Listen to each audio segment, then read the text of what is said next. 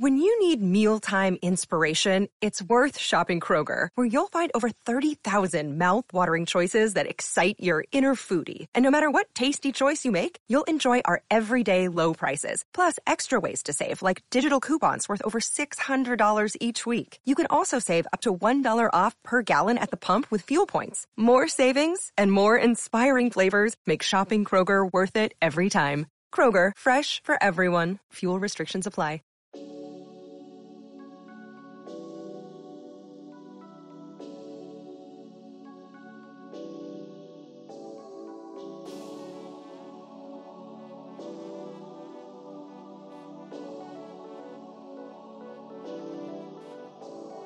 Decorating Pages is a podcast dedicated to taking you behind the scenes of the designs of your favorite TV shows and films. Each episode, I'll be sharing design stories from some of Hollywood's most famous sets, interviews from set decorators, production designers, directors, and actors about creating the look of TV and film, about their design inspirations, and stories that take sets from page to screen.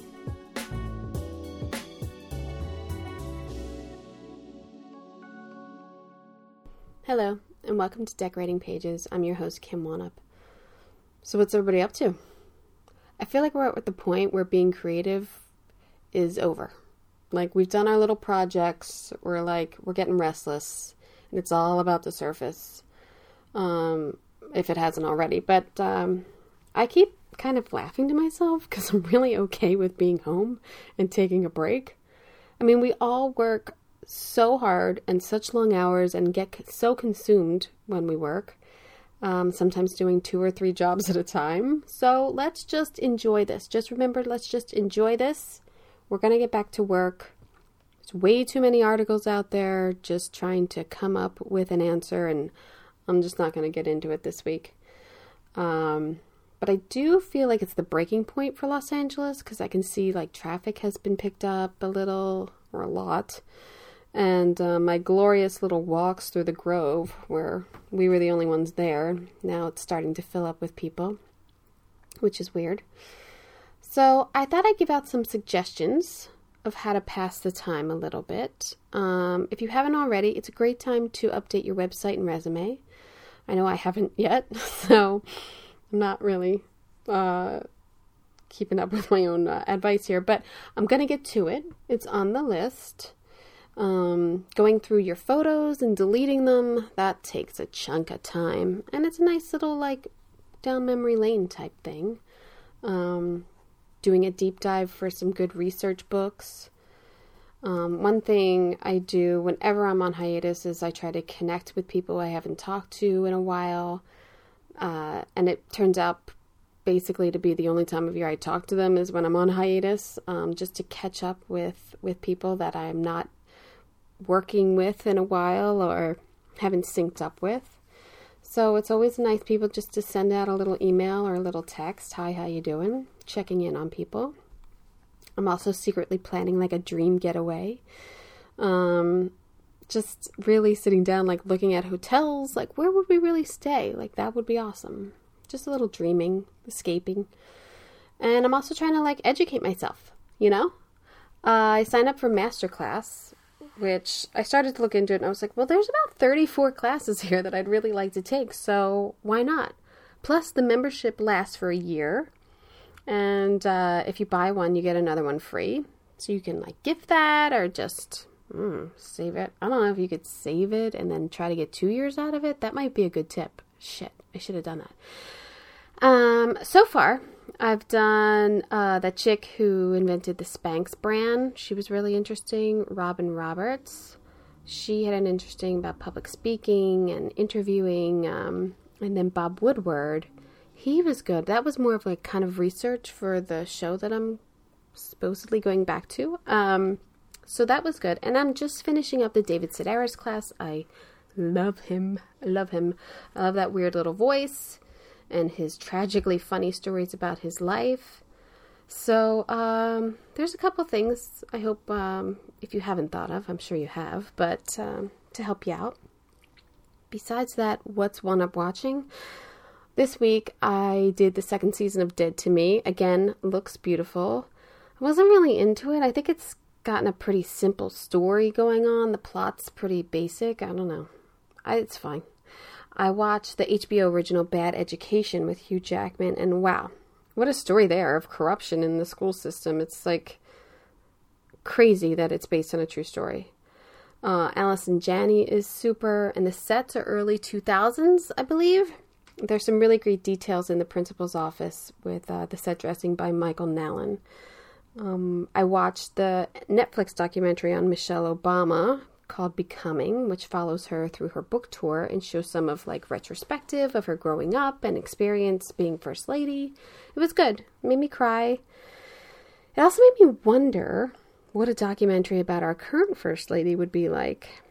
And I'm serious. I mean, I would watch it. I think it's interesting what she has had to go through and what she's really thinking. And I think, in a couple of years when they're divorced and the gag order's lifted, she can really talk about it. Although, she probably won't. She probably have that, like, Katie Holmes agreement where she can never talk about anything. But probably get a big payday. But I'd watch that. I'm obsessing over the ESPN 30 for 30 docuseries The Last Dance. I did 7 episodes in, like, 2 days. If you like basketball or even just interested in the process of how Michael Jordan got started and maintained his greatness, or how that team all came together, it's so good. I mean, I waited till it was all done so I can binge it, and I've been dying to start it, but I think it's 10 episodes. I loved NBA in the early 90s. I played basketball when I was young. I'm lucky that my dad took me to see the Sixers play the Bulls, so I got to see Jordan. I'm just fascinated with all this. And Jordan is very candid. And I never knew he was like a dick. He's kind of a jerk. But I guess, hey, he's the greatest. It comes with the territory, I think. But I never knew that. So I do like seeing in his interviews, which I'm assuming are in his house, that they just filmed for hours and hours. I mean, he's got like a drink next to him and a cigar that they don't really touch. But then at a certain point, it gets to be like nighttime. So I don't think they were ready for that. They just keep filming. It's kind of great to see. Other than that, I mean, it's great footage. And it seems like they've interviewed everyone and their mother for it. So really looking forward to finishing up that this week. In this episode, I conclude my interview with production designer Ingino Caballero. He speaks about his very unique design process in designing the film Roma. He has some extraordinary experiences working on films, and he talks about those collaborations with directors like Jim Jarmusch, working and traveling in this industry with a family, and how releasing films on streaming versus theater, and his opinion on that. So I hope you enjoy.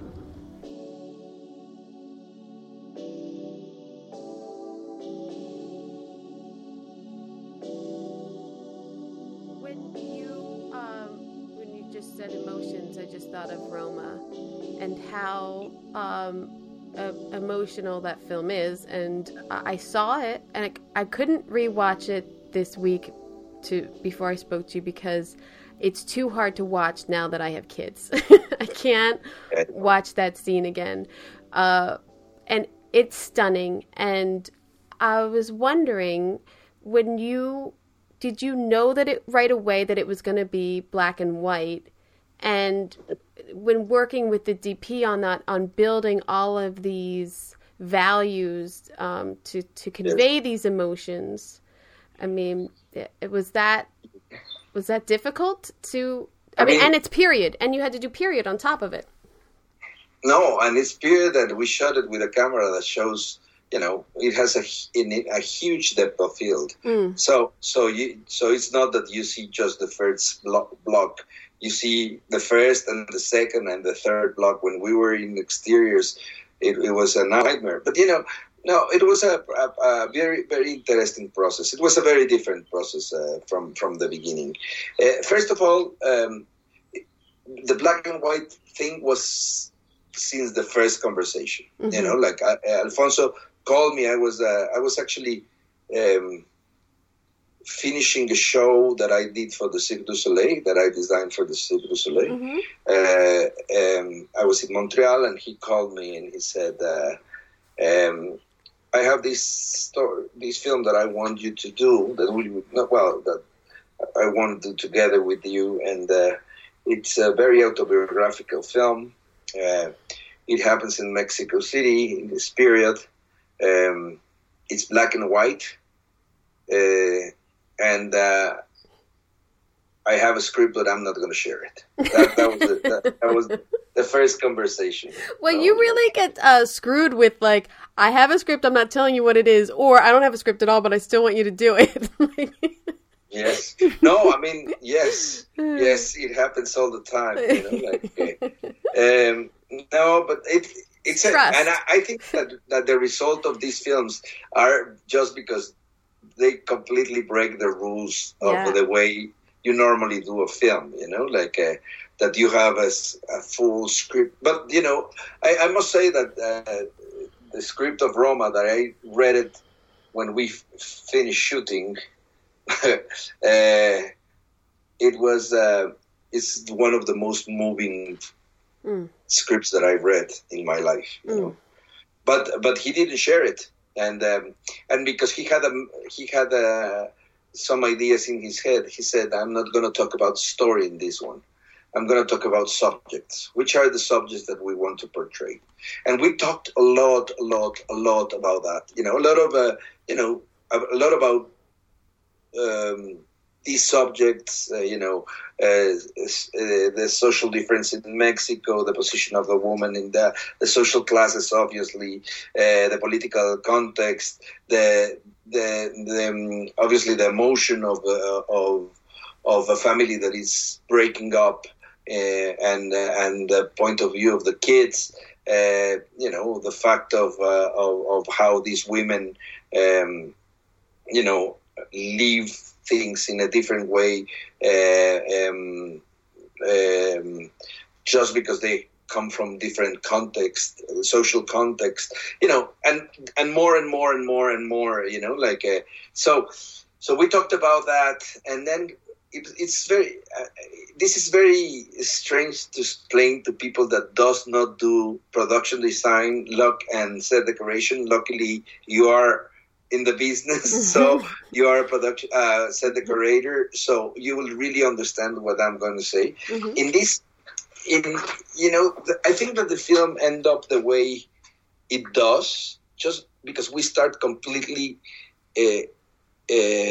backwards, or let's say, normally when you read the script and you think of a set, you said, okay, this is a set, it's huge, it's a street. So this street, we have to find a street, and then there's billboards, and then there's, there's all this, what I call urban furniture, which is, street lights and things. And then there are businesses, and in these businesses, each business has, its own requirements of set decoration, or this is a house, and in a house, you have to find the set first, and this is the house, the space, and then you go to the furniture, the paint, the furniture, and then the details, right?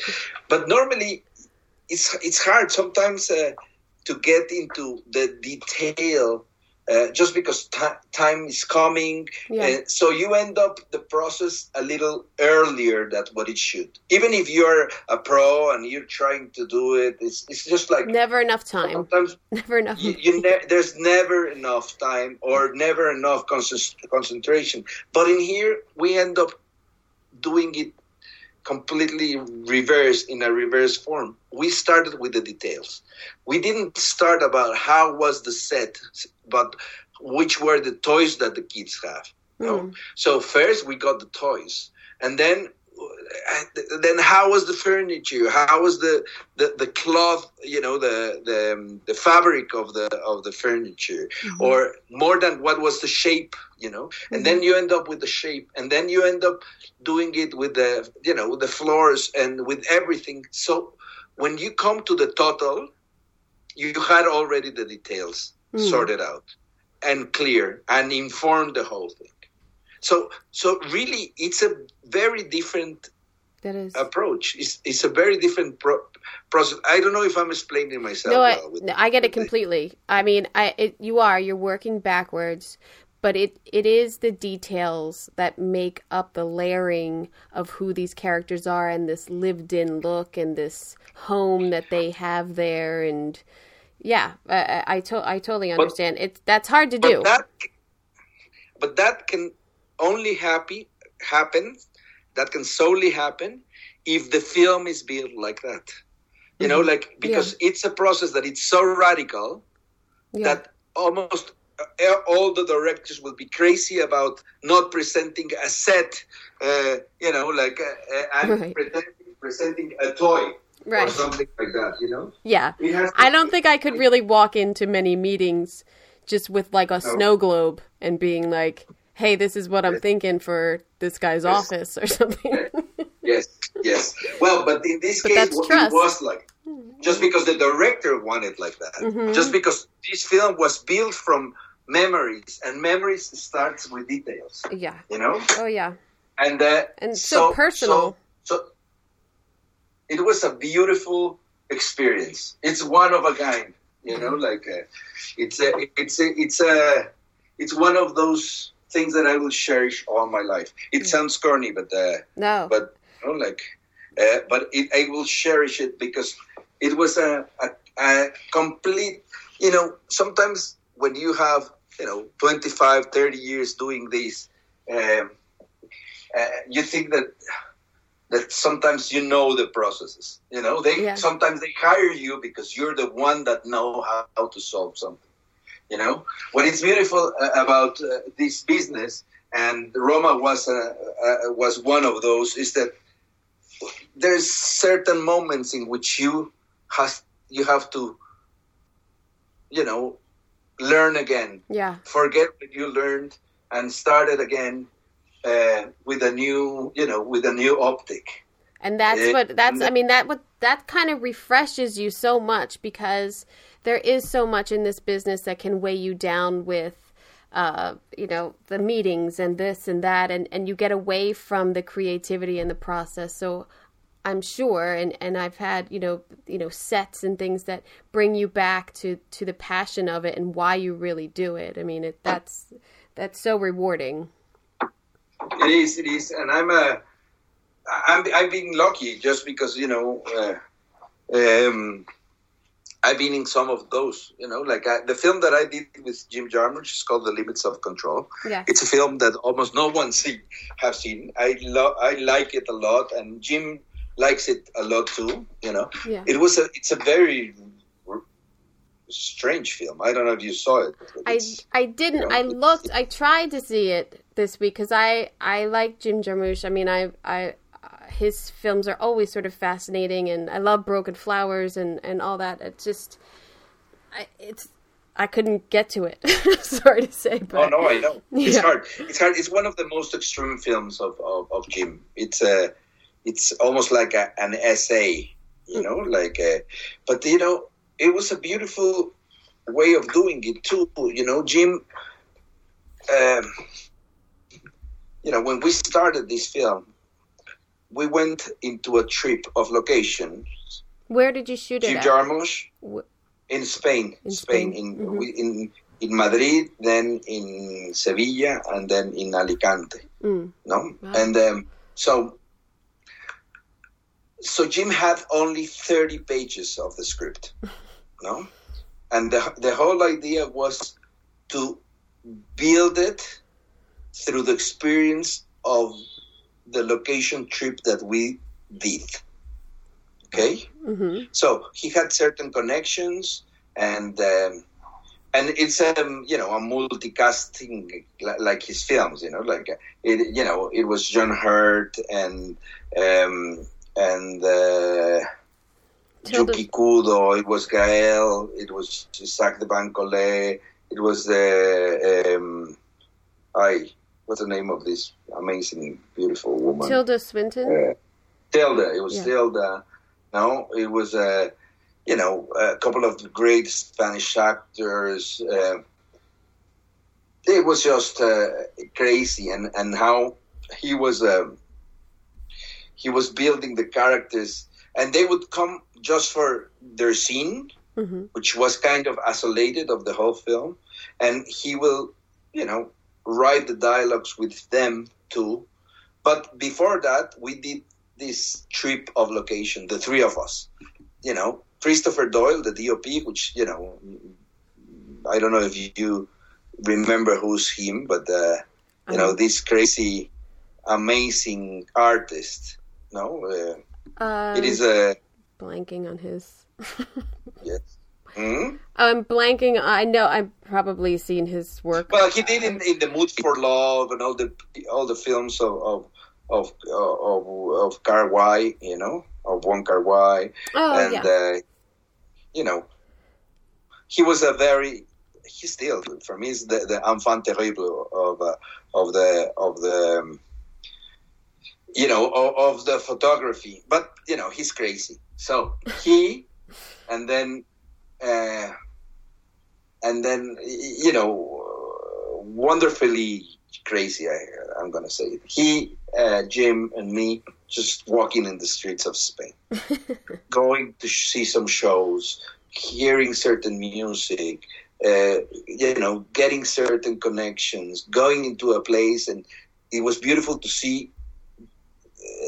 We all had a little camera, like a digital camera in our hands, and so each one of us could take completely different pictures of one same space because of different reasons, and it was very interesting just to put them together later and say,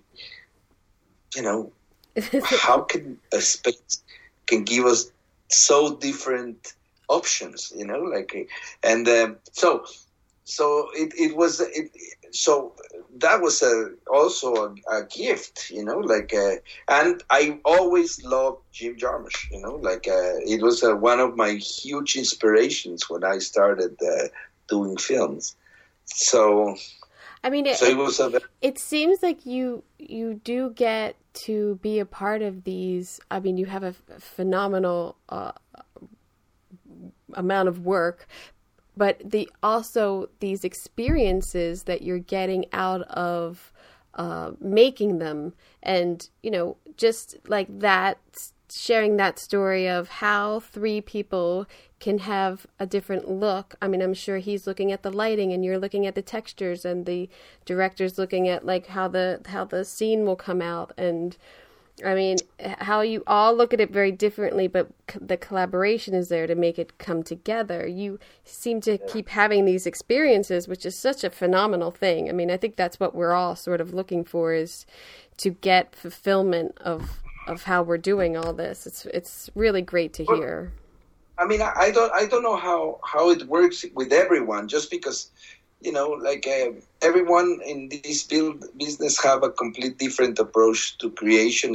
And because, in my time, there were very few schools of production design. We all come from completely different backgrounds and context. And I remember in the panel of the ADG for the Oscars last year, or the BAFTAs, we were all nominated. We were 5 films, 10 people, right? And all of us come from a complete different context. The set decorators and the production designers. We, one did architecture, the other one come from industrial design, the other one was basically the coffee boy on the sets. Me, that was coming from the history of art. Another one was coming, from an art school, and completely different. So the stories are very different, and the approach are very different, very unique, and that's what I really love about production design. Is something that there's not one theory. It's not like you go to one school and they teach it to do it in a certain way, it is completely more open things. And me, I think that I can talk about these experiences first of all because I'm not American. I come from a more guerrilla world in that sense, so it was not easy to get into into the industry. To tell you the truth, it was you really sought it out. I mean, you had to go and do it and seek it and give probably sacrifice a lot of like. Well, because I don't know if anybody's parents want them to go to film school, but I mean, if they're or like pursue films because it's such a crapshoot if you're going to make it or not. But yeah. Then the thing is that so it was not easy for me, and I didn't learn in an industrial world. Let's say like that. So the only way I know how to do it is more. This way, I've learned the tools, the organization that it's great, the studio system is good in that sense, too. But then the other thing that marked me is that I got my Oscar from a film that it was not part of the studio system, too, so that was an interesting thing, that was my first. It was not my first award, but it was my first coming to this world. I was a tourist completely in my first trip to the Oscars. I didn't knew anyone or any. It was just like I'm here, and it was all the experience was like that. It was completely different. The way I felt in this one with Roma, right? Like it was a completely different experience. Mm-hmm. Then the other thing that was interesting is that I noticed I had this intuition. Well, I noticed very clearly that after the Oscar, all the films that were offered by the industry, mm-hmm. let's say by Hollywood, mm-hmm. were all the same. Mm. It was with certain fantasy or the Marvel, or the Marvel world, which I don't have, I don't have anything against that, but it was very clear. That's it. There's just these huge, huge blockbusters, and then these little tiny films now. And then the middle films are very far and few between here. And hardly anything is really shot in Los Angeles at this point anyway. I think that's going to change with this pandemic. I think. Yes, people not want to travel a lot. But they will have to have more confined, let's say, more protected spaces. Yes. But this, I agree that. I'm a fan of the Marvel films just for the creativity of it. I'm not into it, but there's so many of them in the last 5 years. They've just dominated the big budget films, and that's kind of all there is in a weird way. It's weird, very weird in the last, 20 years, how filming has changed. So when I noticed that they were offering me that thing, so I said, that's not the type of films I want to do. So even it was almost like a chant of a siren, siren, you say, not the chant of a siren. Mm-hmm, mm-hmm. It was very seductive, going to do, these films, big budget films in Hollywood, big things, which probably will lead me to some other things. I'm not against that, but I felt that was not what I wanted to do, and so I moved out from that. And I think I lost some years of certain, let's say, economic retribution or whatever. At the end, I came to do. After the Oscar, which was, the first the first Oscar for a Mexican in the modern, times, let's say, so it was a huge deal in Mexico, that thing. So I really wanted to make a Mexican film after the Oscar. So I got the perfect film for that. It was produced by the three amigos, by the, Alfonso, Alejandro, and Guillermo. It's called Rudo y Cursi. It had Gael Garcia and Diego Luna on it. Uh-huh. It was a fun film to make, so and it was good because I came to Mexico. I did this film. It was a statement for me. But obviously, when you're saying no to the projects they're offering you, well, they stop offering it to you, so I needed to go back to Europe to pursue a career that was different. And luckily I've done, the big films in Europe. I found myself a niche very, very interesting. I mean, the film The Impossible must have been a huge undertaking to try to. It was huge. It was very interesting, but it was done. And I think the success of that film is because it was done in a very different way, the way the studio would force you to do it. Because this was not really a studio. There was a bunch of producers, European, one studio, which is Telecinco, that they've been supporting directors in a very interesting way. They produced Pan's Labyrinth. They produced The Orphanage. So they really bet to some on directors, on creators. So they let us do it our way, and the way was that we thought for how to make this film for an entire year. We were just hired a group of 5-6 people. The director, the AD, the visual effects supervisor, the physical effects, the special effects guy, me, a couple of eventual concept artists, and that's it, And we were just, and the DOP, Did you shoot that on the same beach? Was that a different beach? No. It was. No. We shoot in a water tank, and we scale 1 to 3, and then scale 1 to 1. Yeah. We really, it's a huge combination of techniques, Yeah. And then we went to Thailand to shoot in a place. We went to look for locations that were devastated, but obviously. This was 5 years after when we shot it. It was 5 years after the tsunami, and the tsunami, and the government, the Thai government that leaves, their major income is from tourism. They don't want, and tourists doesn't want to see ruins, so they basically, revamp the whole area. So you barely can find a ruin or nothing like that. So we end up building a lot, huge sets, like really, really huge physical sets, with ponds, control ponds of water, and all the destruction. We made it from scratch. It was a very interesting. It was very interesting thing.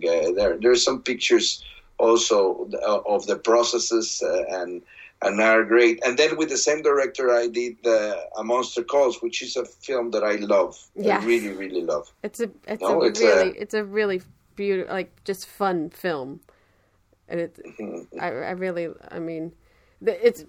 it's quite different from The Impossible, but yes, but it's closer to Pan's Labyrinth in a certain way. The fantasy, the fantasy, the possibility of escaping from your world through the art or through the imagination, all those kind of things. But it's a very harsh context too, it's a more realistic one. It's obviously we built those sets in Spain, and we shot in Manchester, and it was quite it was also a challenging process for me in every sense, just because the film itself has a lot of challenge, but I had my twins. They were 6 months old, and so we were in a different country, with the mother of the children, with my ex-wife, and so it was kind of a it's one of those difficult things where life. And life and work, they go together. You're not, one tend to think as a creator as as an when you think in a creator, you don't really think in how was his life when he was doing that part of things. You know, those kind of things. You think of that as an independent, like if it was an independent entity, you know. Yeah. And I really love, and I really start to look at, you know, from the people that I admire, it's also the context on, you know, how this personal thing led to this decision that end up changing the history of cinema, or changing the proposal of certain artists, or changing the style of so you go deeper in also what it's around, you know, what is the context in terms of you know, of the place where they lived, and where would they come from, you know, how old, how you know, what was his family or friends or social and cultural context, or you know, or the economic the whole backstory that you're trying to figure out yourself before you're trying to like convey it on the screen. No, but you know, the strange is not just about the work you're doing. It's also from the people that you admire. You know, what I'm trying to say is that it's just that this thing that I'm trying to communicate is that for me, the work of an artist, or the work of a creator in every sense, it's linked on who he is and what is his context. And that's for me an important thing right now. You know, it's not just the story that you're making. It's great. And because that way also, you know, you can analyze your characters. When you're making a film, then you can analyze them in the same way. But in order to create a character, or in order to do a film, you see and watch 300 films, and you watch and analyze 300 characters, you know, just because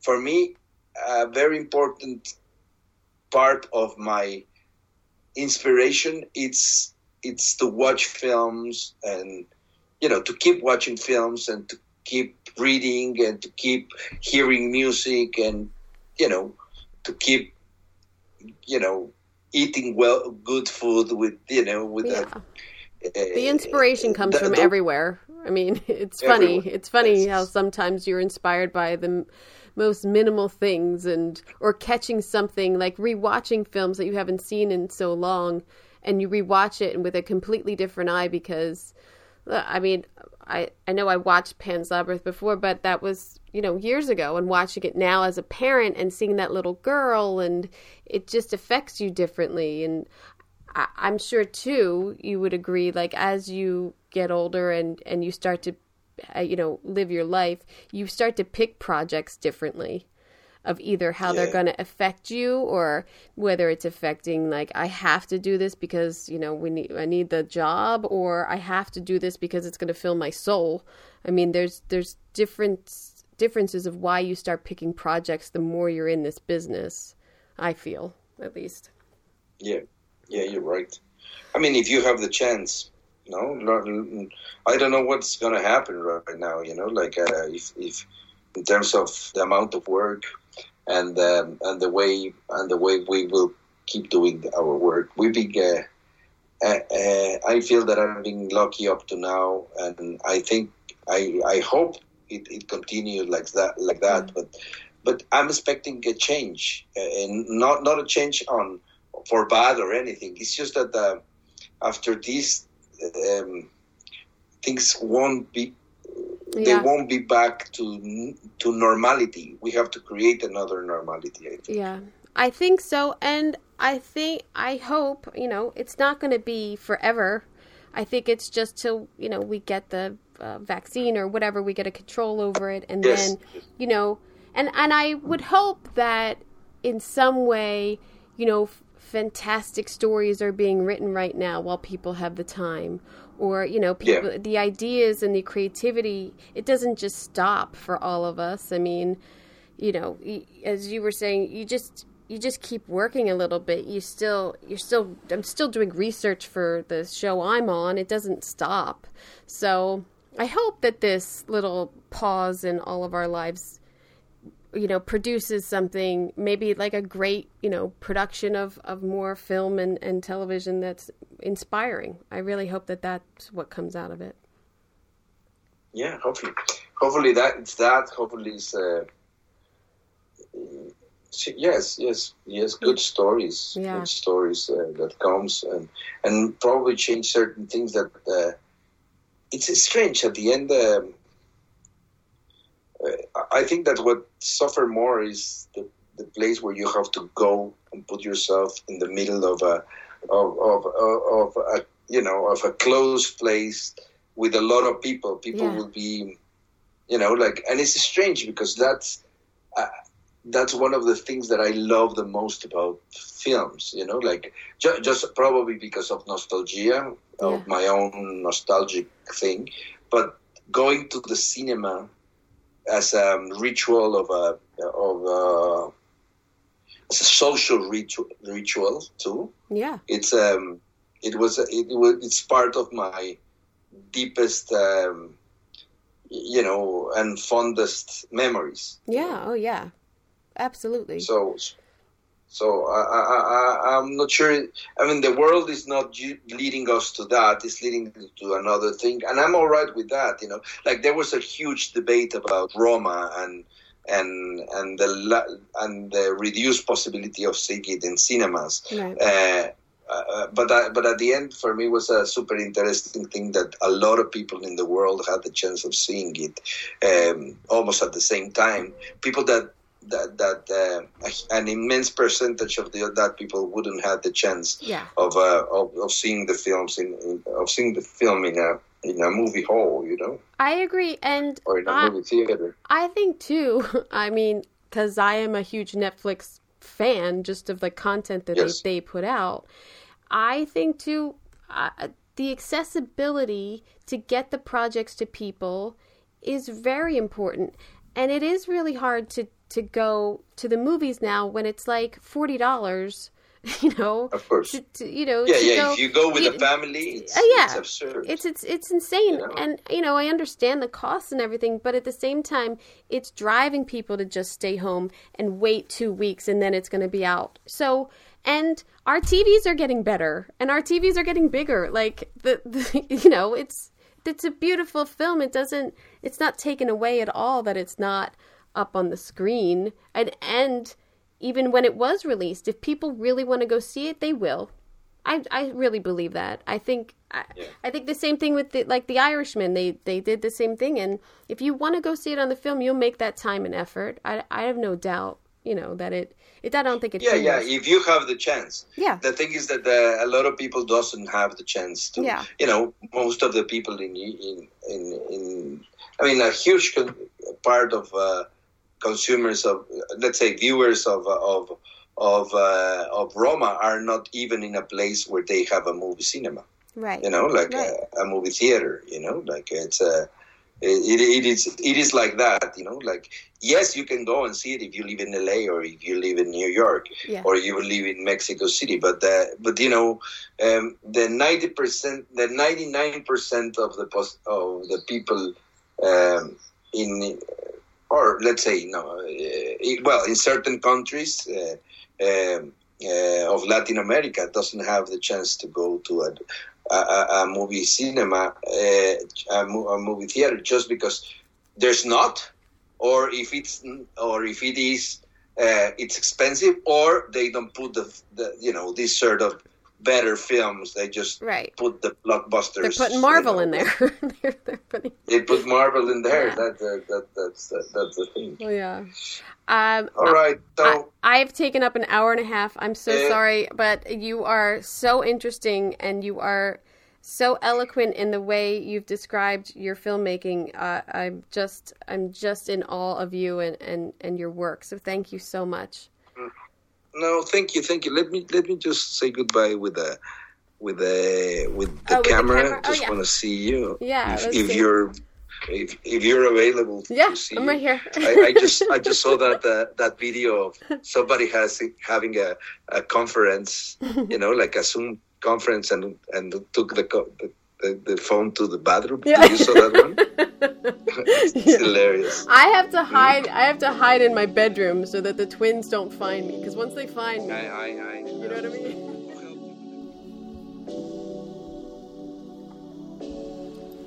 I thoroughly enjoyed this interview. I mean, to listen to the process of designing Roma and thinking of working in that way. I mean, I've definitely bought smalls before I find the sofa, but to really commit to that process in the film on every level is just fascinating, and I'm so glad that he was able to share that. I'm like obsessed with Roma now. It's just so gorgeous, and I just keep looking at all the dressing and the camera work. It's just dazzling. I'm so grateful to be able to talk to him for that, so thank you so much for sharing that. I hope you enjoyed that interview as much as I did. Next week's episode is production designer Bob Shaw. We talk about The Sopranos and Boardwalk Empire and The Irishman. He was just lovely to talk to. You're going to like that one. And he has some beautiful songbirds singing in the background. Very calming. So yeah, that's next week. If you would like to see some images from this interview of Ingino's work on Pan's Labyrinth or Roma, check out videos on Decorating Pages podcast website and the Decorating Pages podcast YouTube channel. They're just quick little picture pages to go along with this interview that you just listened to. So check it out. Hey, I want to thank you for everyone who has rated and actually took the time to review this podcast. Yeah, I'm talking to you, Deacon Design. Thank you so much for writing that review. It's so greatly appreciated. And if you feel the need to review the podcast on iTunes, I'm accepting 4 and 5 stars only. So go at it. Just kidding, but not really. I hope you got an earful. I'm Kim Monup for Decorating Pages. Did you know you could social distance on a Stogie Floaty? You can. It's 7 foot long. Stogie Floaty, luxury pull float. Float in style. Available now on Etsy, Amazon, and StogieFloaty.com.